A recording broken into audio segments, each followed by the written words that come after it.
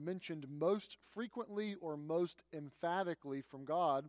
And really this is a series about what does God want for his church. We do a lot of things here at our church, and we have a lot of goals, and we're reaching for things, and we come and we participate in these things. But what is God after? What is his vision for his people? What is his vision for his church? And we've mentioned 4 different commands so far. These are what we're calling core commands, the things that show up over and over and over and over again. So core command number 1 was that we would be close and clean worshipers, that we would be these people that love God with all of our hearts. And because we love God, we keep his commandments and we're killing off the sin in our lives.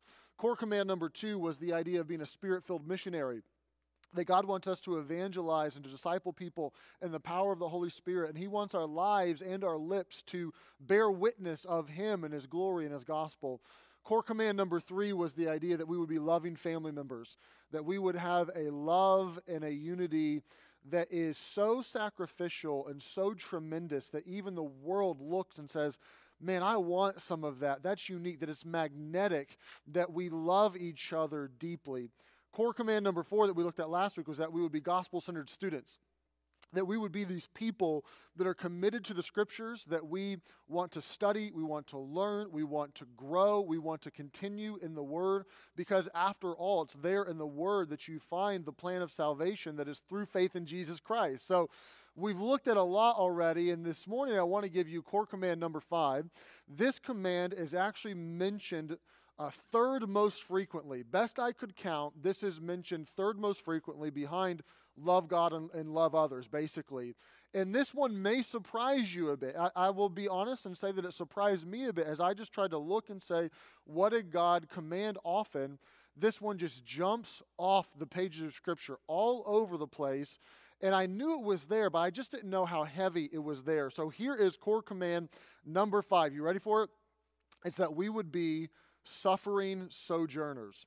And I want to read 1 Peter chapter number 4 to give you a glimpse into what this means to be a suffering sojourner, that God would call us as his church, as his people into this. So look at 1 Peter chapter number 4, and let's start with verse number 12. It says this, it says, "Beloved, think it not strange concerning the fiery trial which is to try you, as though some strange thing happened unto you, but rejoice, inasmuch as ye are partakers of Christ's sufferings, that when his glory shall be revealed, ye may be glad also with exceeding joy. If ye be reproached for the name of Christ, happy are ye, for the Spirit of glory and of God resteth upon you. On their part he's evil spoken of, but on your part he is glorified. But let none of you suffer as a murderer, or as a thief, or as an evildoer, or as a busybody in other men's matters. Yet if any man suffer as a Christian, let him not be ashamed, but let him glorify God on this behalf. For the time has come that judgment must begin at the house of God, and if it first begin at us, what shall the end be of them that obey not the gospel of God? And if the righteous scarcely be saved, where shall the ungodly and the sinner appear? Wherefore let them that suffer according to the will of God commit the keeping of their souls to him in well-doing, as unto a faithful Creator." You see the commands that are mentioned there? These aren't suggestions. This isn't homespun wisdom. There are these commands. Don't be weirded out when suffering comes. Don't think it's strange. Rejoice in your suffering. That's a command. When suffering comes, commit yourself to God. Now, I'm here to suggest to you this morning that God expects you, God expects me, to be a suffering sojourner just as much as he expects us to be a gospel-centered student. That we probably would say, a gospel-centered student, we should know the word, we should study it, we should want to take it in, we should want to imbibe it. Most of you would probably say, I've been around church, yeah, I agree with that. I kind of knew that. But I don't meet many Christians that say, you know what, one of God's expectations for my life, part of his plan for the church, part of his plan for me, is that we would be sufferers, that we would be suffering sojourners. What does this mean? I want to help you this morning to look at this and say, if that's true, that this should be us, and it is true, then how would we grow in this? How would we develop this? What attitudes, what behaviors should come out of us as God's people if this was going to be part and parcel of who we were? There's a lot that this text says, but really I think there's 5 things this text says that tells us how to be a suffering sojourner. And I chose this text because this is a beautiful primer on what it means to suffer for Jesus. And there, you could say there's more than this in the rest of Scripture, but really the core of what you need to know is all contained right here in 1 Peter chapter number 4. So let's take it in turn. First thing you need to know is this: don't be surprised. This is what verse number 12 told us. It said, "Beloved, think it not strange concerning the fiery trial which is to try you, as though some strange thing happened unto you." So it's saying, don't think that it's strange. Don't be surprised. Don't say, well, that's weird. What's weird? When the fiery trial comes, when the suffering comes. What's a fiery trial? What's suffering? Suffering, simply put, is any time that you obey or trust God and it costs you dearly. That could come up in a variety of situations. That could come up with an unbelieving world that persecutes you. That could come up with physical hostility. That could come with slander. That could be your own family. That could be in the workplace. There's a variety of applications. But really, suffering or a fiery trial is any time that you obey God, that you trust God, and because you do that, it's going to cost you and cost you dearly. And what this text is saying, and what many other places in Scripture tell us very plainly, is that you are going to go through pain. You are going to suffer. You're going to be tested. The fiery trials will come. Don't be shocked. Don't be surprised. Now, this is a fantastically wise place to start, because if you have suffering come into your life and it catches you off guard, if the fiery trial comes to you and you say, how could this happen to me? I mean, I thought I was a good person. Doesn't God love me? How could this be? If that happens to you, your battleship is sunk already. You've already misplayed the ball. An easy out rolled right under your mitt, and now it's going to turn into a double. If you are surprised when suffering comes, then you are already 5 steps behind where you should be, and you're not going to be able to handle the suffering. And I think that you can see this in the life of Jesus so beautifully. Look at Jesus in the Garden of Gethsemane. Look at him suffer. I mean, he is in the fiery trial.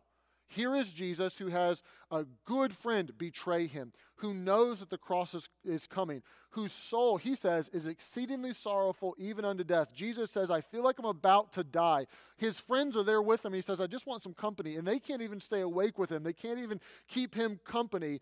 Here he is in a tremendous amount of suffering. Here he is. He's in the dust. But he's not surprised. He knows how it works. He knows what the plan is.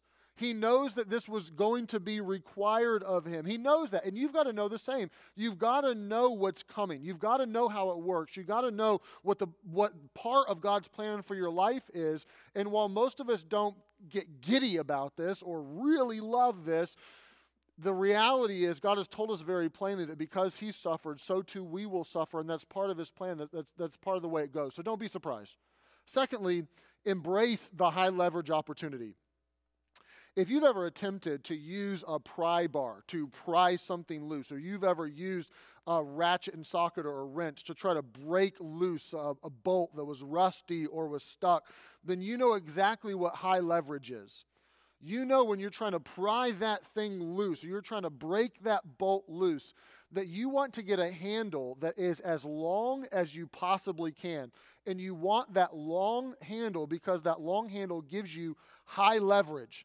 That high leverage allows you to move the object far greater than you would have been able to if you just had this short little handle. And what the Scriptures teach is that fiery trials, our suffering, really they are these long-handled, high-leverage opportunities to move out of your lives things that never would have been moved out of your life otherwise. That there are certain aspects of your character that can be developed. There's certain maturing that you can do in Jesus that you can do in a short-handled way. You can just, be around other believers, or you can pray, or you can read your Bible. But there are some things in your life that will not be moved except for the high-leverage, long-handled, fiery trials that are going to come at you. This is what verses 13 and 14 say plainly.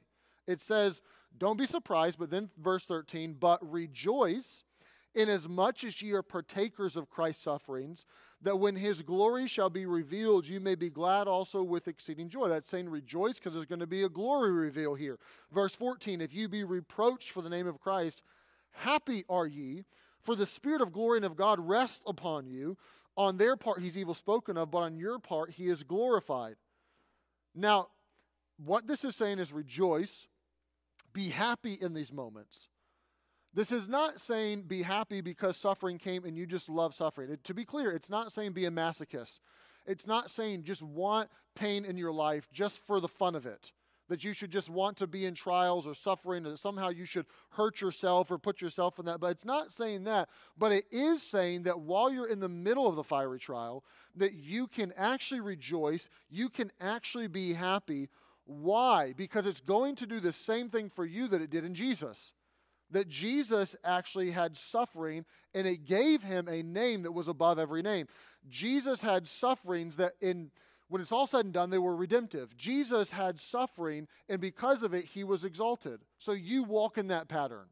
You follow in his footsteps. You rejoice because good will come out of this. This will prove to be profitable in your life. This will prove to give glory to God. This will be something that is good for him and for you if you can view it that way. If you cannot be surprised at it, but understand that it will accomplish something in your life. And you see this metaphorically all through the Scripture. You see these word pictures of what suffering is. You see that suffering is pictured to us here and in other places as a refiner's fire, as this metal that's put into the furnace, and the dross or the impurities are burned off, and therefore a purer vessel comes forth out of the fiery trial, out of the fire. You find that the Scriptures teach us that suffering is kind of like a coach and an athlete, that a coach will actually push the athlete, will cause pain in the muscles of the athlete, will put him through the paces. Why? So that he can be better. You find it compared to a vine dresser with a vine, that a good gardener comes along to a vine and he cuts it. There's pretty little branches laying all over the ground. The vine is bleeding, and you look at that and say, man, that was cruel. What did you do to that? But a good gardener knows that would have been a loss to keep, so I can cut that off. So why? So that growth can happen. You find this even compared to parents with children. If you're a parent, you get this. You know that for your children, you try to teach them many things. You try to teach them not to have a fairness complex. You try to teach them to have patience. You try to teach them delayed gratification. Your goal for them is that you would bring them into maturity, that you would bring them into adulthood. And what do those children do as you try to teach them, as you try to mature them, as you try to push them? They accuse you of being cruel constantly, don't they? Mom, you don't even understand. Dad, why do you always want to make it so tough on me? Why don't you ever want me to have any fun? What are they doing? They're ceasing to understand that your heart is to grow them and help them, and that this is good for them. It's the same thing with our Heavenly Father. James would say almost an identical thing in James chapter number 1, where he says, my brethren, count it all joy when you fall into diverse temptations. When you fall into all these kinds of temptations, count it joy. Why? Knowing this, that the trying of your faith worketh patience, and let patience have her perfect work, that ye may be perfect and entire, wanting nothing. What that is saying, when it's all said and done, is that this temptation and this trial is going to produce a maturity in you, and you will be lacking less because of it. What he's saying is that this is a high leverage opportunity. This will grow you. This will mature you. And a Christian, rightly oriented, can make use of the suffering, so that he comes out of the suffering, so that she comes out of the suffering pure, refined, matured, more like Jesus when it's all said and done. But then you have to know, point number 3, keep obeying. Don't be surprised. Embrace the high leverage opportunity and keep obeying. Verses 15 and 16 say it this way. It says, let none of you suffer as a murderer, or as a thief, or as an evildoer, or as a busybody in other men's matters. Yet if any man suffer as a Christian, let him not be ashamed, but let him glorify God on this behalf. What those verses are saying is that there's a right way and a wrong way to do this suffering stuff. Saying there's a right way, verse number 16, the right way is as a Christian, that you're not ashamed, that you have a clear conscience, that you actually are still focused on glorifying God. Verse number 15, there's a wrong way to do this, and it says it's as an evildoer. And he mentions a few examples of what an evildoer may be. It could be a murderer, that's big. Could be a thief, kind of big. Could be gossip. Oh, that seems small. We do that a lot, don't we? You name it. So there's a right way as a Christian with good conscience, glorifying God. There's a wrong way as an evildoer with sin in your life. And to put it another way, what he's saying is one of the most important things to do in suffering is actually just to obey. To actually just keep going and keep living a Christian life. And it's very easy when a trial comes, when hard times come, when suffering comes, when the knife starts to fall in the branches, as it were, for you to stop praying, for you to stop reading your Bible, for you to stop going to church, for you to stop tuning in, for you to stop wanting to get in your group and be with other believers. It's very easy to stop in those moments, to turn your back on God. It's very easy to embrace sins of escape. These sins that actually give you a brief, temporary high. You know they're wrong, but they make you feel good in the moment. It's very easy to do that. And what he's saying is, when you're suffering, keep obeying. Don't do it that way. Don't embrace the gossip. Don't embrace the wrong. Don't embrace the sin. No, keep on as a Christian, clear conscience, glorifying God. Listen, when you go into surgery, they give you anesthesia. You know why they give you anesthesia? You know why at the Rear Surgical Center that we just highlighted here this last week that they administered anesthesia to people? Because the surgeon cannot perform a successful operation unless the patient holds still. If the patient is on the table wiggling all over the place, saying, stop, stop, stop, stop, no, I don't want to do it, grabbing the surgeon's hand, trying to yank it, the surgeon, no matter how skilled they are, will never be successful. When you come into a trial, when God is wanting to do some spiritual surgery on you, and he's wanting to take suffering as high leverage to move some things out of your life, to cut some things out of your heart that should not be there, if you're wiggling all over the table and you can't hold still, obedience is to hold still. If you're wiggling all over the place, he'll never be able to accomplish his work the way that he wants to, the way he intends for you, the way that will be good for you, the way that will bring him glory. So when suffering comes, you need to know you can't do it on your own, but in his power, obey. Follow. Don't give up. Don't give in. Even if you feel like you're getting nothing out of your Bible reading, keep doing it. Even if you feel like your prayer life is dead and there's a ceiling and that you're not getting a hold of God, keep praying. Even if you feel like church is just going through the motions, keep coming. Obey. Be faithful. Fourthly, see the future. There's these verses that are next, verses 17 and 18, that I admit at first glance were a head scratcher to me. They just seemed disjointed in the passage, but the more I understood them and studied them, the more beautiful they became. Look at verse number 17. For the time has come that judgment must begin at the house of God, and if it first begin at us, what shall the end be of them that obey not the gospel of God? And if the righteous scarcely be saved, where shall the ungodly and the sinner appear? You say, what in the world does that mean? What is he talking about?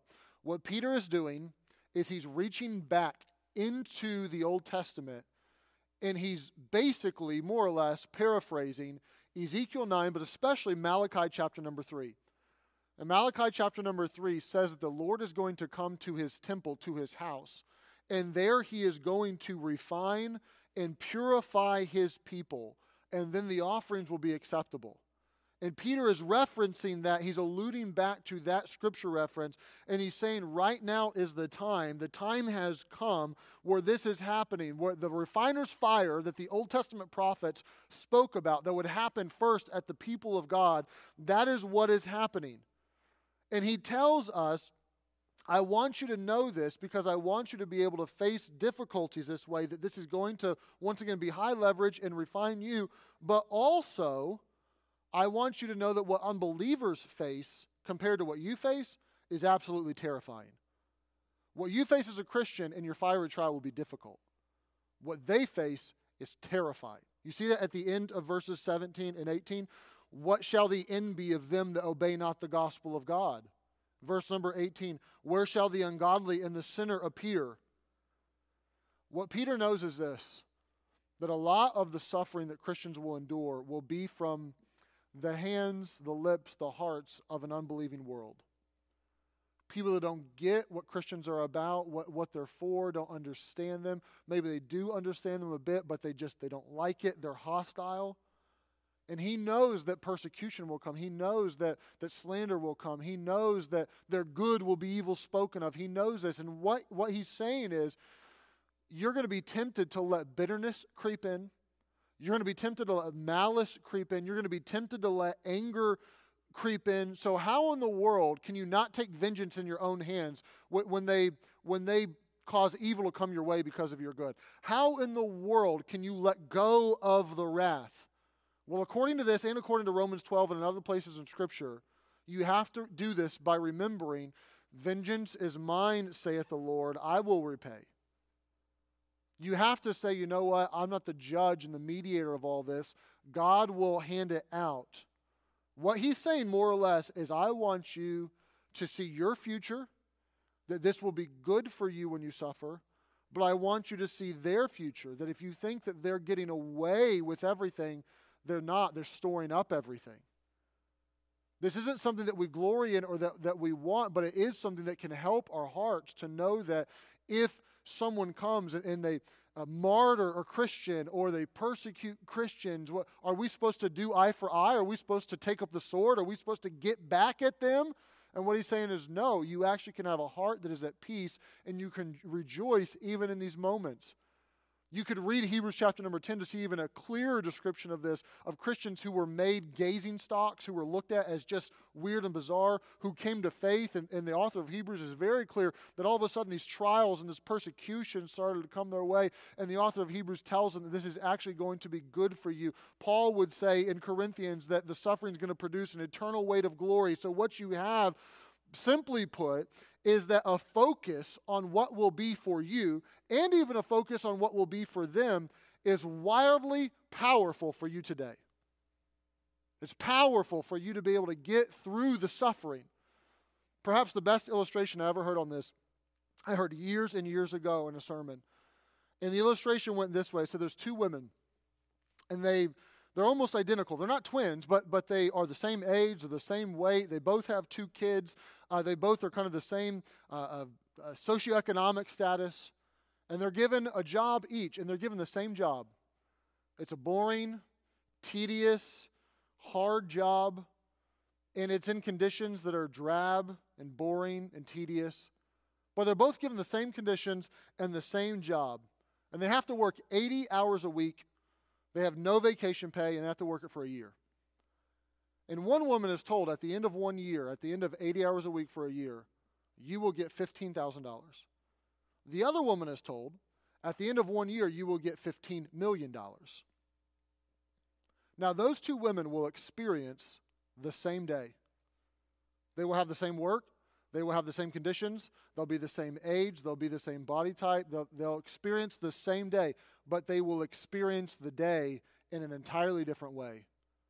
One who only has $15,000 coming at the end of the year is going to want to complain, going to not want to show up, going to want to quit constantly, just really it sucks the life out of her. It's a drain to go to work.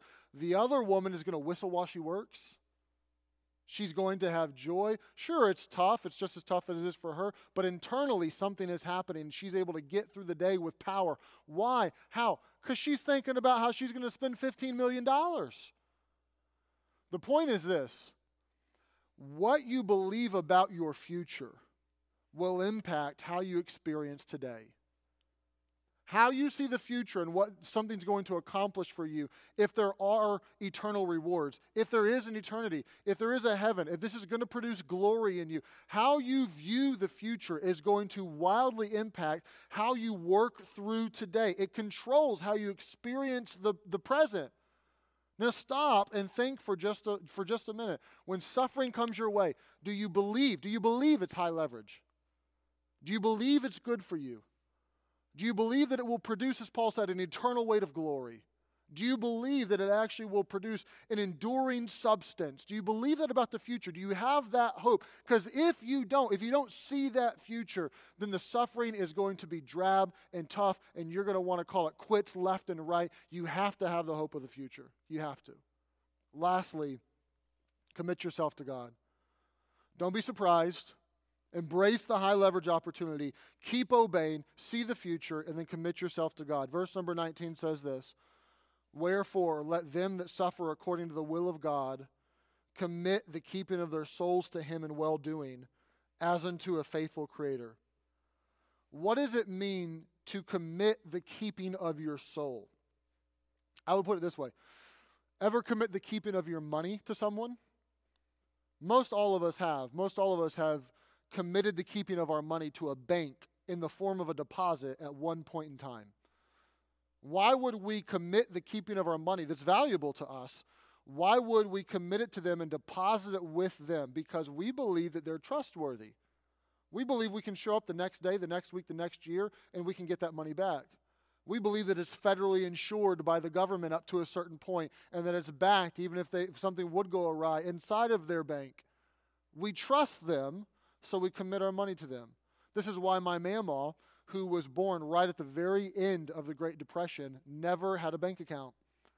Because she saw people in the Great Depression that had put their money in banks, but then they never were able to get it back out. So she never had a bank account, and she just did cash her whole life. She never messed with it. What this is saying is that in the same way you would deposit your money with the bank because you trust it, deposit yourself with God because you trust Him. Because it says it ends. He's faithful, isn't He? He's the Creator, isn't He? He has all the power, doesn't He? He's the one that has the wisdom to know what should be done. He has the wisdom to know if that trial is good for your life or not. He has wisdom that's far beyond yours. So commit yourself. Deposit yourself with God. I would add to this what the Scriptures teach us over and over again, that you should commit yourself to Him, also because He understands your pain. He understands your suffering.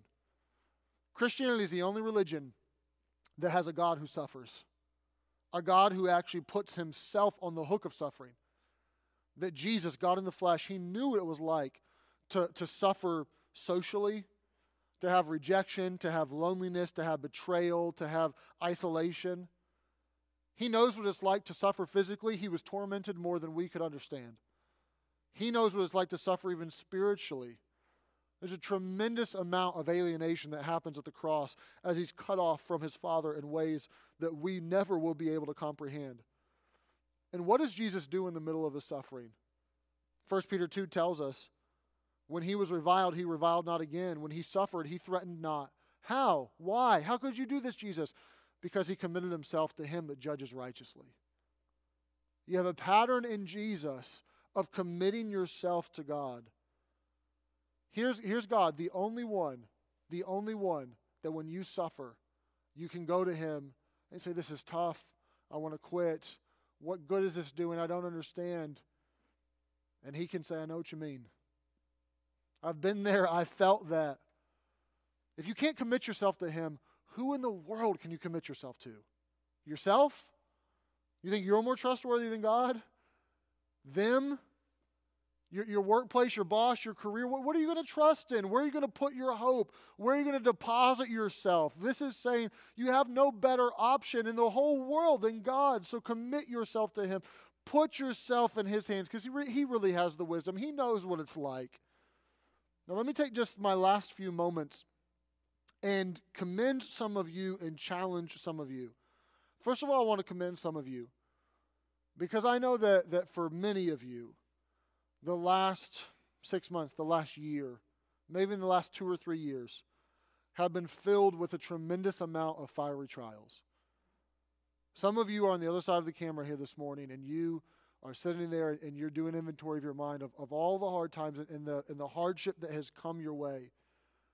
But many of you have lived it out in some beautiful ways. That suffering has come, that hard time has come. You've dealt with loss, you've dealt with grief, you've dealt with the pain and the confusion, and you've been faithful nevertheless in the hard time. You kept obeying.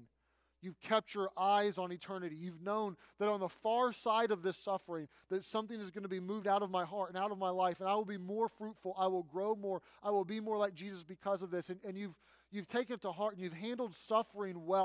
Honestly, I want to commend you, and I want to tell you, keep it up. Don't give up. Don't give up. Some of you, I want to challenge you because tough times have come your way, physically, financially, relationally, whatever it is, over the last year. and it surprised the fire out of you. Whether you just never thought that this was something that would come your way, or that was just for the Christians of old, or you bought into a health, wealth, and prosperity gospel, or whatever it is, somehow it surprised you. Some of you, honestly, are so focused on high standards of living, are so focused on comfort, that you shun and you stiff-arm anything that is tough. Any sort of bleeding for the mission, of being committed to a cause that's going to cost you. And you've let go, you've stopped, you've felt it yourself, that you've waffled in the wind a little bit. I want to challenge you. Look at this text. Know that this is supposed to be part of your Christian walk. It just is. It just is. And look at this and say, I want that to be me. I want to put my eyes up. I want to be focused on eternity. I don't want to be surprised by this. I want to recognize I'm living as a citizen of God's kingdom. I want to live for Him. I want to deposit myself into His loving, wise care, even if that means that I will obey Him and trust Him, and it costs me dearly. Would you pray with me this morning? Father, we stop right now, and we take a time out, and we tell you that we want to learn from your word.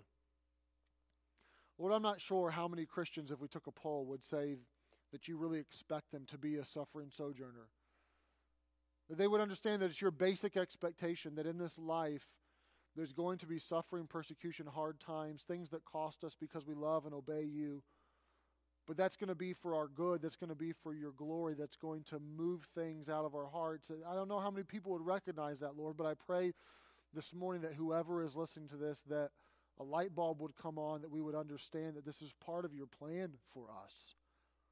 That we wouldn't be surprised by it, that we wouldn't be taken back by it, but that we would embrace it in the right ways. Not as masochists, but Lord, as people that understand the good that can come. And Lord, I pray that every single person who calls Harvest Baptist Church their home, I pray that they would deposit themselves into you. That they would say, Lord, here I am, I trust you. I give myself to you. Lord, I pray that every single person, that we would have our eyes on eternity, that we would see the future, that would help us today as we go through today, this week, this month, that future hope would fuel and would motivate us. Lord, use this, please. We ask in a powerful way in our lives. Lord, I want to be the first to say the prayer of, Lord, lead us not into temptation. So God, I'm not asking for a trial. I'm not asking for suffering. I'm not saying, please, please, please, will you cause pain in my life? Lead us not into temptation. But Lord, at the same time, nevertheless, thy will. Lord, thy will be done. Thy kingdom come. If suffering's what you have on the agenda, if it's on the docket, if it's the plan, then we tell you thank you. And we'll joy in it. We'll be happy in it because we know that you're using it for a good purpose. Lord, may we grow in this, I pray, in Jesus' name. Church, I want to let you know two